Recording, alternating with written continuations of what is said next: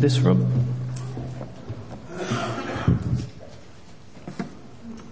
Good morning. I'm just going to have a little drink. Now, it's not Robert's glass. Let's pray before we begin. Heavenly Father, thank you for the wonderful time that we've been able to have this morning of singing your praise and being reminded of the great things that you have done for us. Especially that you have made a way for us to be able to call you Father.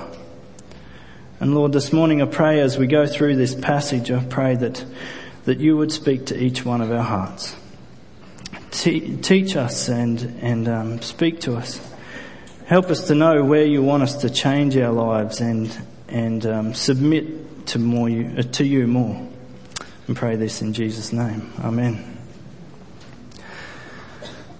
A couple of guys with daughters have spent the last couple of days up at a campsite up around Gympie, and it was we're going to call it a daddy-daughter camp.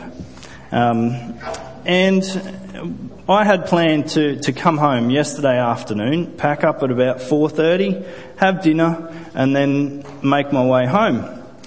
My plans changed because Jody got a really bad headache. We had to pack up in a hurry and come home a little bit earlier. Life is about making plans,